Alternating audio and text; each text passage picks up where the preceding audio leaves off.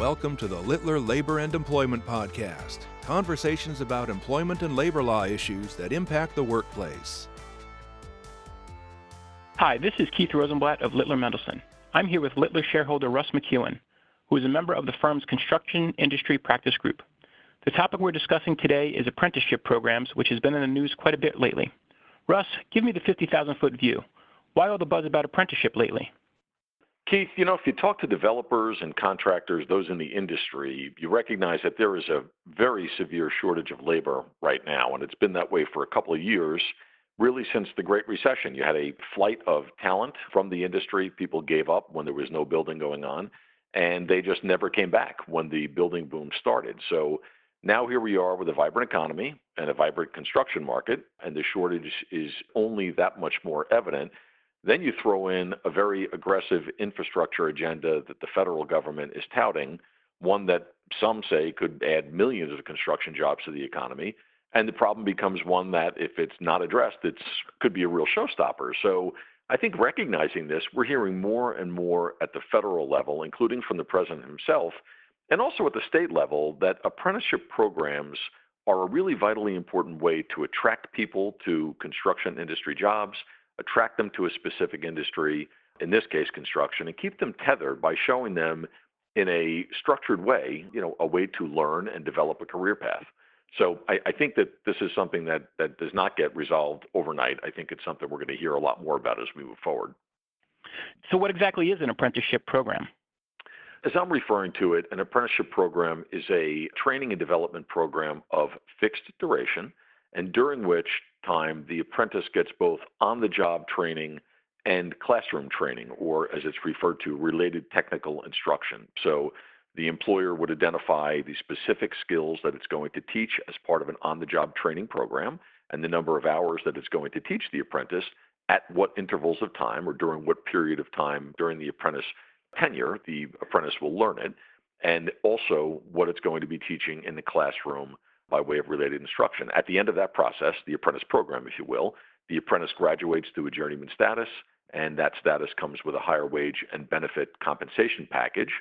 These programs, as I'm referring to them today, they're very often designed with the help of the United States Department of Labor, and they are then approved and subject to oversight by the United States Department of Labor's Bureau of Apprenticeship Training, or BAT, and also potentially by state departments of labor. Russ, are apprenticeship programs the only ways that construction industry employers can develop their human resources?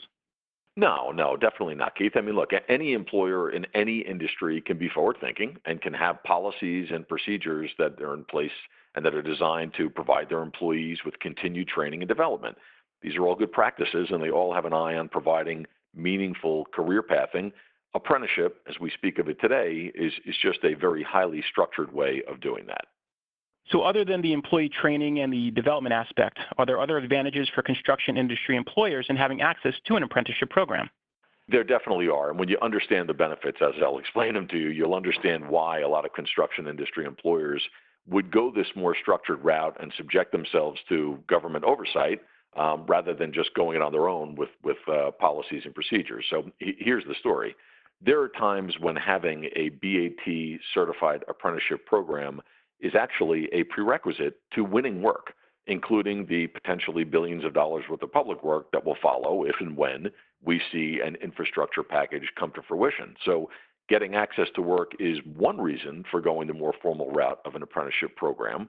But another reason is that when a contractor performs public construction work, so work that is subject to the payment of prevailing wages, which is kind of like minimum wage law for public construction, that contractor is allowed to pay less to a registered apprentice. That is, someone who is participating in a government-approved program as opposed to an in-house development program. So regardless of how sophisticated or effective that in-house program may be, the contractor can only pay the lesser apprentice rate on a prevailing wage project if it participates in one of these government-certified programs. And if you think about the way public jobs are awarded, which is the work goes to the lowest responsible bidder, contractors recognize that lowering their labor cost, including through the use of a formal apprenticeship program, is a way to lower their bid number, which is a way to winning more work. So there are definitely reasons, and I would consider them advantages, that contractors enjoy in addition to the comprehensive training and development that a more formal apprenticeship program affords. Now, if an employer wanted to participate in an apprenticeship program, what would it have to do? You know, really one of two things. It either becomes affiliated with a union or another organization that already has an apprenticeship program. And I don't know the precise percentage, but the vast majority of these programs are sponsored by labor, organized labor, or unions. But they don't have to be. There are other organizations out there, industry associations that are not labor associations, that have gone and gotten their own apprenticeship programs approved. So an employer can become part of a union, it can become part of an association that already has an apprentice program, or it can create one on its own. And if it wanted to start its own program or create its own program, what would it have to do? Well, the first thing it has to do is you have to look at the line of work that the contractor is in and really break it down to what are the specific types of trades or job duties that are at issue, because the United States Department of Labor maintains a list of apprenticeable occupations. That's the term of art. And if the contractor looks to get an apprenticeship program for an occupation that is on that list of apprenticeable occupations, it's a little bit easier. If it looks to get an apprenticeship program for something that's not on the list of apprenticeable occupations, it's a little bit longer road to hoe that they've got to actually get the Department of Labor to approve that new occupation, before they can move forward. Assuming that there is an apprenticeable occupation out there, and there's a lot of them out there, so chances are there will be, then an employer should really look at a few samples and determine whether it's got the wherewithal to go it on its own and just approach the Department of Labor and begin the process of developing the on-the-job training component, the related technical instruction component, the record-keeping and audit component, all that are going to be required. And the Department of Labor is very good about giving resources to try and assist employers in getting this done.